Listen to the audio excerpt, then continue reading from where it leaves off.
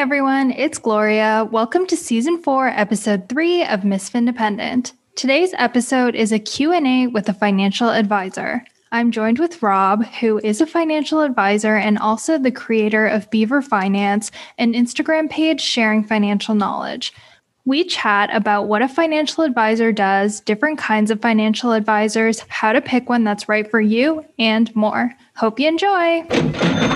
I am here today with Rob Anderson. He is a financial advisor. Welcome to the show. Thanks so much for joining me today. Well, thanks, Gloria. Very excited to be on your show, and I hope the listeners can learn a lot today.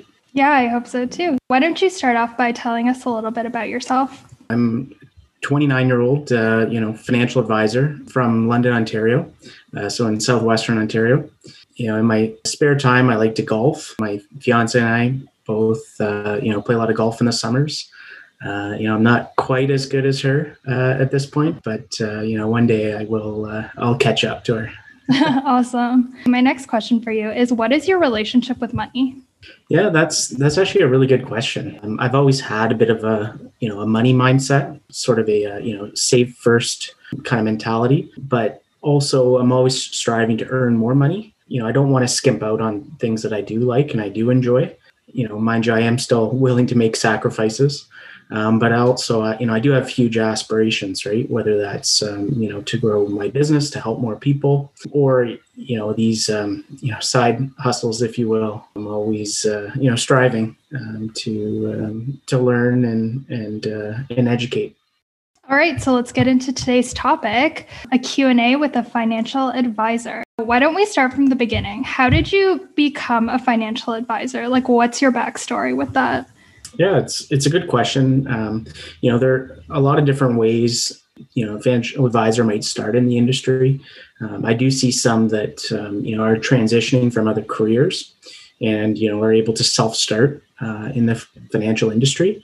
But for myself, I finished marketing in school, and I was, one of 1,000 graduates, and really I didn't know where to go from there.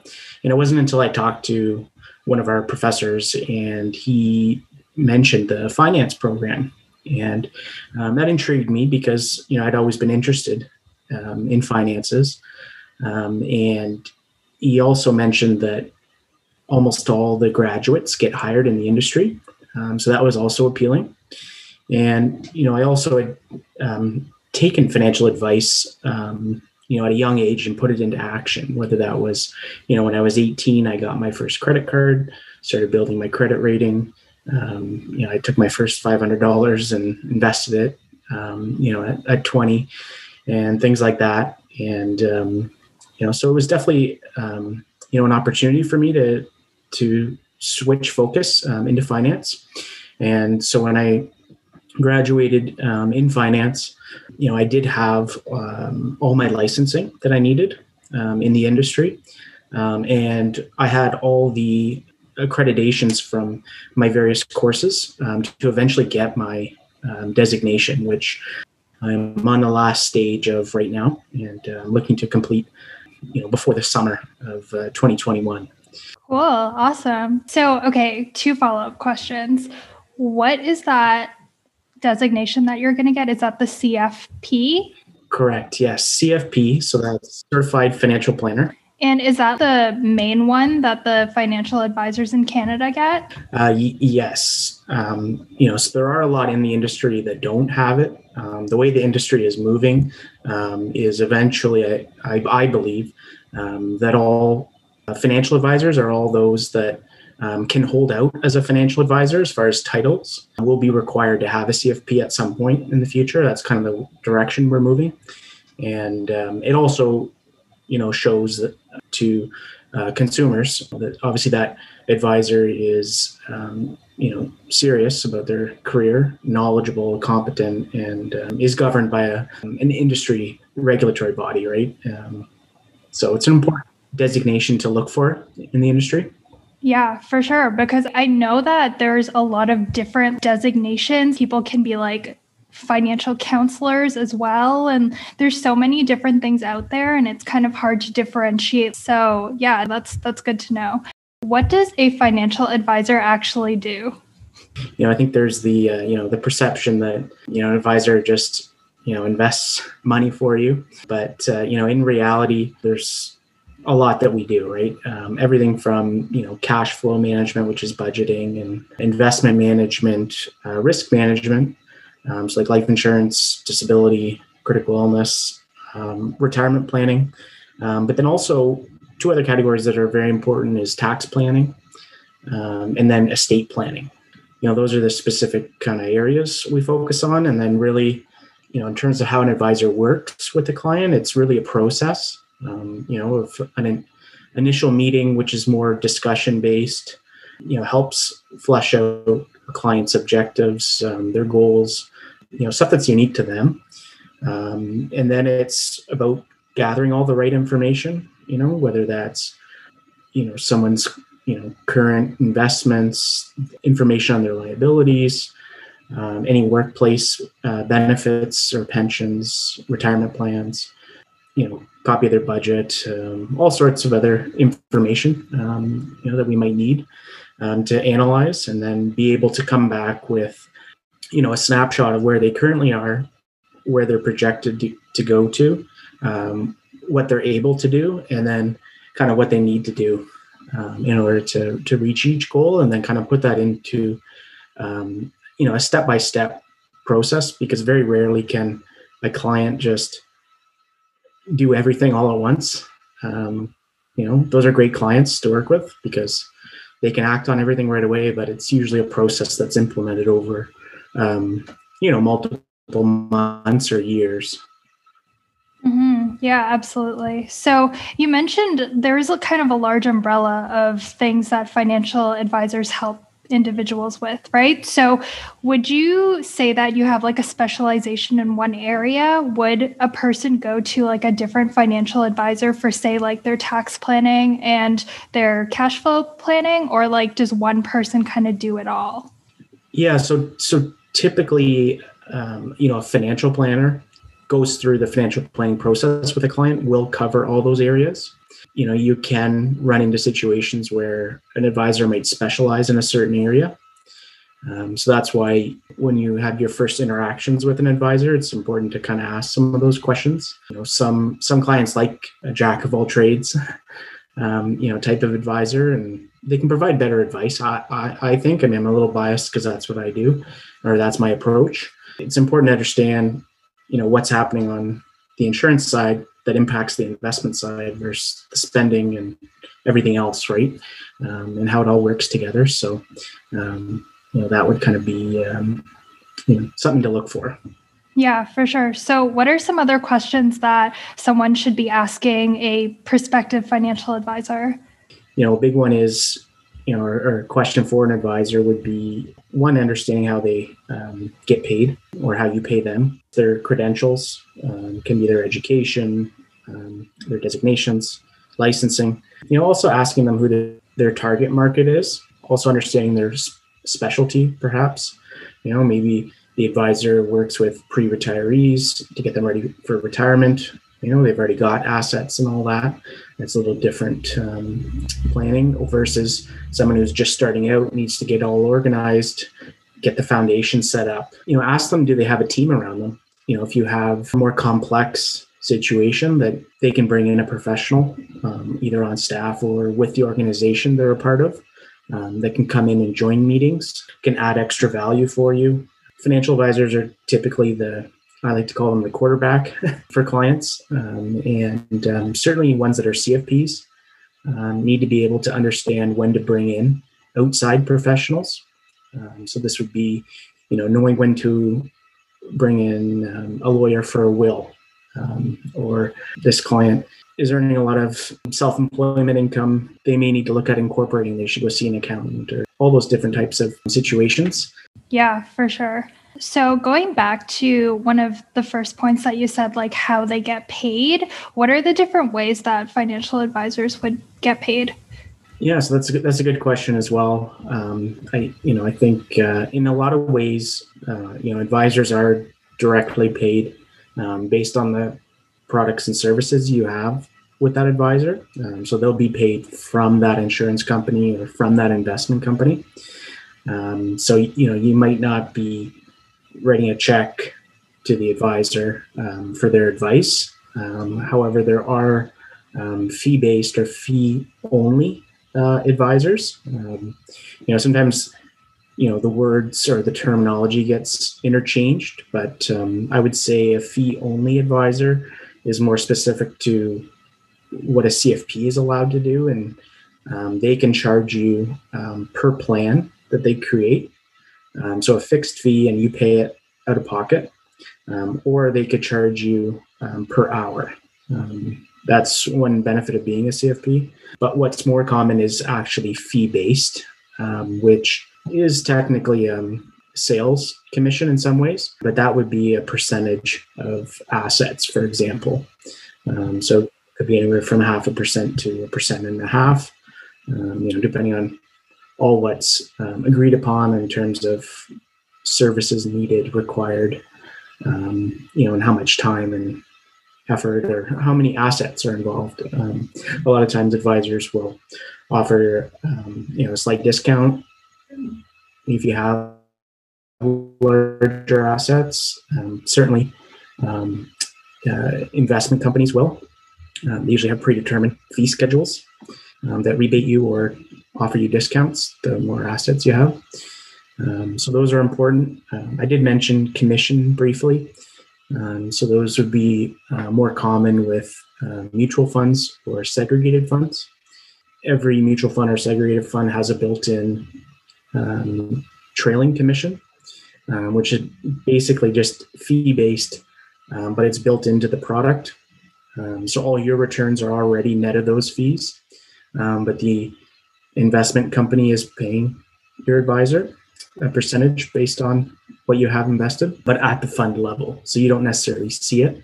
It is most common and probably can allow for smaller investors to gain access to advice because they don't have that barrier of paying directly for that advice. Mm-hmm. So somebody could potentially start with $500 or $25 a month. Those are the minimums. So in some ways it can encourage people to seek advice in that sense. So there's still a purpose, for those types of options. But then with that commission-based, there used to be upfront commissions paid to the advisor for any assets brought over. So those would be like a deferred sales commission, a DSC, but those, for the most part, are being left out now. They're no longer in the industry as of the new year for a lot of companies. So what would you say is the best kind? And I think this might be a little bit of a loaded question, but the FIRE community, they're always very against financial advisors because they're they charge you fees. They're just trying to sell you some sort of product. Like you mentioned, they're probably just referring to the commissions-based ones, right? So what do you have to say to that?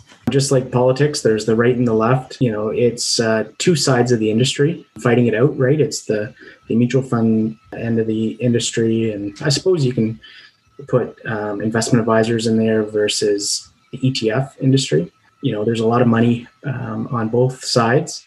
And then you also add in financial technology. And so everyone's trying to sell you something. And it's just, who's barking the loudest. It's all situational. Right, and how much you want to be involved, and the power of advice, right? The right advice at the right time could be a game changer for somebody, and that certainly worth paying for. I will say, when I look at my practice, because the industry's evolved a lot even in the last 6-7 years for me, and kind of what I've done with new clients versus some that I've inherited, in various products with different companies. I'm moving towards fully fee-based, right? A lot of my practice is already there. I'm hoping to eventually transition it all as I can and as I do new reviews with clients. So I think that is the way of the future for advice-based channels with advisors, where it is fully transparent. Mm-hmm. Yeah. So you kind of already touched on this, but my next question is who should have a financial advisor? Like, in what situation should a person be in, or like who would be the ideal client for you? Yeah, so those are two good questions. The first one, I'll say, I think everyone in some capacity needs a financial advisor, at least at some point or for something, or can at least benefit from a financial advisor. And I think it's more so, if someone's just starting out, obviously that's the perfect opportunity. You're getting in early before any bad habits are set up. Things are all over the place. You can get organized and on a plan and on the right track quicker and start seeing results faster. But otherwise, I would say it's life events that trigger, the importance to meet with an advisor. So that could be, a new job, starting a business, buying a house, starting a family, all those, or approaching retirement, all those types of, life stages are an important time to meet with an advisor. And then also, I will say, if you had to pick one thing, I would say any retirement savings, I think, is something you don't necessarily always want to, gamble with. So I think that's something, if you're going to leave one thing up to the advice of a financial advisor, it might be that.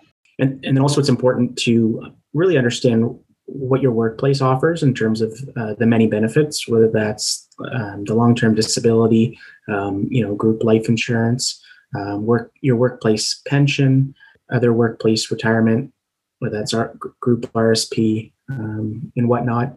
And then, there are also many government programs as well, whether that's understanding how CPP works, old age security, if you can qualify, and then, other programs that might be relevant to you. And, then where you need an individual plan to complement what you already have. Mm-hmm. Absolutely. And I think that it's really important to have a financial advisor for basically someone to help you hold yourself accountable to your financial goals, right? Because it's a lot easier when there's someone kind of prodding you with a stick, being like, hello, you need to do this. Yeah. And you know what? One thing I noticed too, with a lot of couples, it's very rare, or it's not very rare, but it's unlikely that both will be very engaged and on the same page and, willing to put X amount of money away or do this or that. It's usually one spouse and they're trying to, encourage or get their spouse motivated. And usually it's helpful, as you mentioned, to have somebody to hold you accountable and a neutral third party where they can hear whether it's even the same message, but from somebody else. And because it's not a one and done meeting process, it's an ongoing process that'll be there on an annual basis to, hold you both, accountable and moving you along, closer towards your goals. So it can, be as simple as, helping to manage those difficulties with relationships as well. It's managing people and emotions, not just finances. Mm-hmm. So you kind of touched on this a little bit, but how frequently should someone be meeting with their financial advisor? So once a year, I would say, is the basis, is a good starting point. A lot can happen in a year, but there are clients that like to meet quarterly or semi-annually. There may be checkpoints or, there are ongoing goals that we're working on that require further contacts, but it's all client or advisor specific. Mm-hmm. Absolutely. What are some common misconceptions on financial advisors that you've heard and you'd like to debunk? Yeah, I think that big one is, that somebody needs a lot of money to start with an advisor. I know I touched on this briefly with the different fee models and, because there are different models such as, working with an advisor that's mutual fund based. You can start with a very small amount, whether that's, $500 or as low as $25 a month can be a requirement, a minimum requirement. So I think that really puts that myth, to bed and can, help someone take some action and, start their journey that much sooner. So how do you choose a financial advisor that's right for you? There's certainly a lot of choice out there. The main thing you can do is, ask a friend or a family member that you trust for a referral. I think that's a good place to start. Also, you can do your research or should do your research. Look for reviews or, look at their, social media, their websites. Not to be or sound discriminatory, but certainly looking at or factoring in someone's age, I think is important too, because if you're considering an advisor, perhaps that's close to retiring themselves, that maybe someone who's very experienced and can help you get started. But I think there's a lot more weight in having someone closer to your age who's more relatable to you, your circumstances, and then we'll be able to see you off to retirement that will be there for the long term. So I think that's an important factor when considering an advisor. Mm-hmm. Do you have any tips and tricks for investing that may be surprising?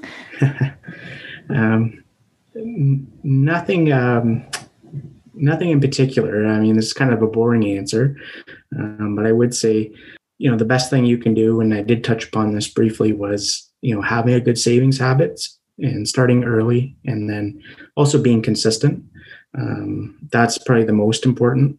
If you can earn some extra income, whether that's, starting a business or a side hustle, might allow for some tax deductions, and extra income. I think that's, important.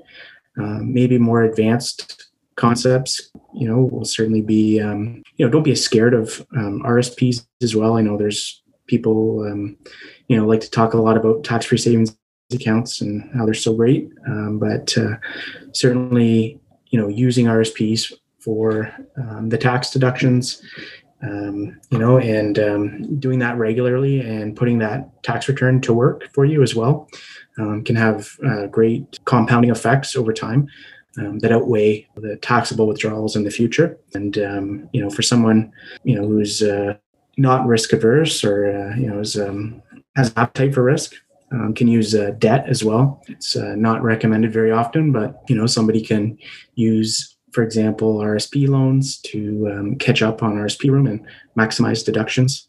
Can use some of that return to pay it back, pay it off quicker, or do borrowing to invest. It's something that I did multiple years ago, and it paid off well for some tax deductions every year, and then also I recently had to sell for our mortgage, but it is a more advanced strategy as well. Mm-hmm. Yeah, I've heard about margin accounts and stuff, but I haven't really looked too much into it. But yeah, it's definitely interesting. Do you have any books or other resources you'd recommend people to read? Yeah, so on the resource side, I think, everyone, if they haven't already, should look into some sort of budgeting app. I like Mint. I've used it for many years. It's important to always know cash flow and where your net worth stands. Also, nowadays it's so easy to access your credit report. So not to endorse anything, but Credit Karma is one I certainly use.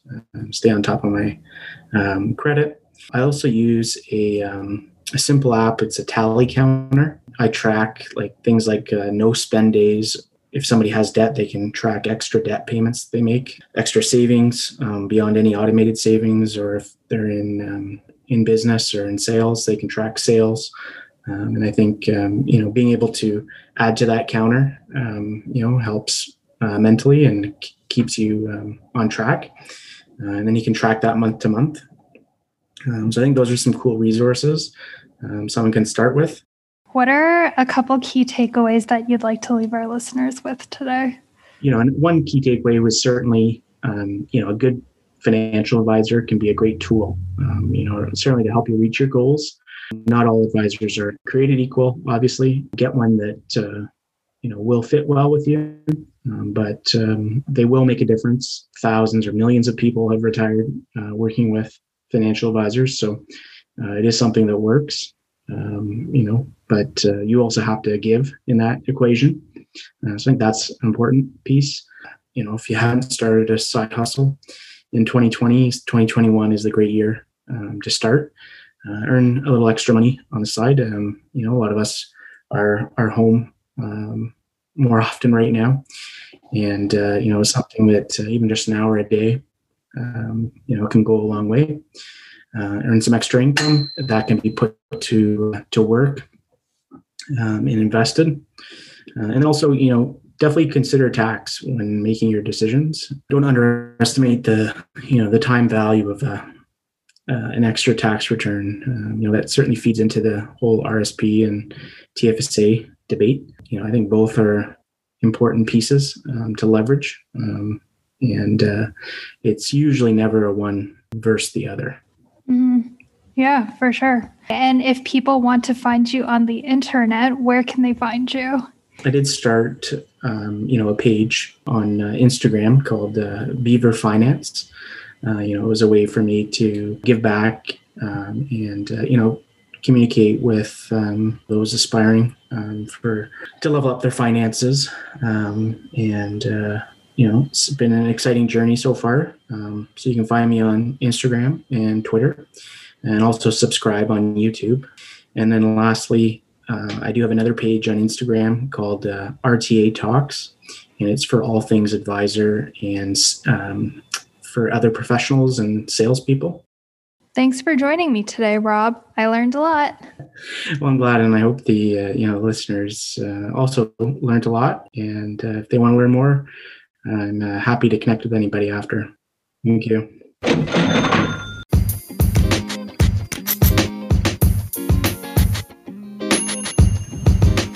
As the aspiring Miss Findependent, this is Gloria signing out.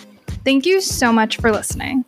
If you enjoyed this episode, please subscribe on your preferred podcast platform. And if you're using Apple Pods, please toss me 5 stars. It would help me so much. So see you next time. Until then, stay healthy and grow wealthy.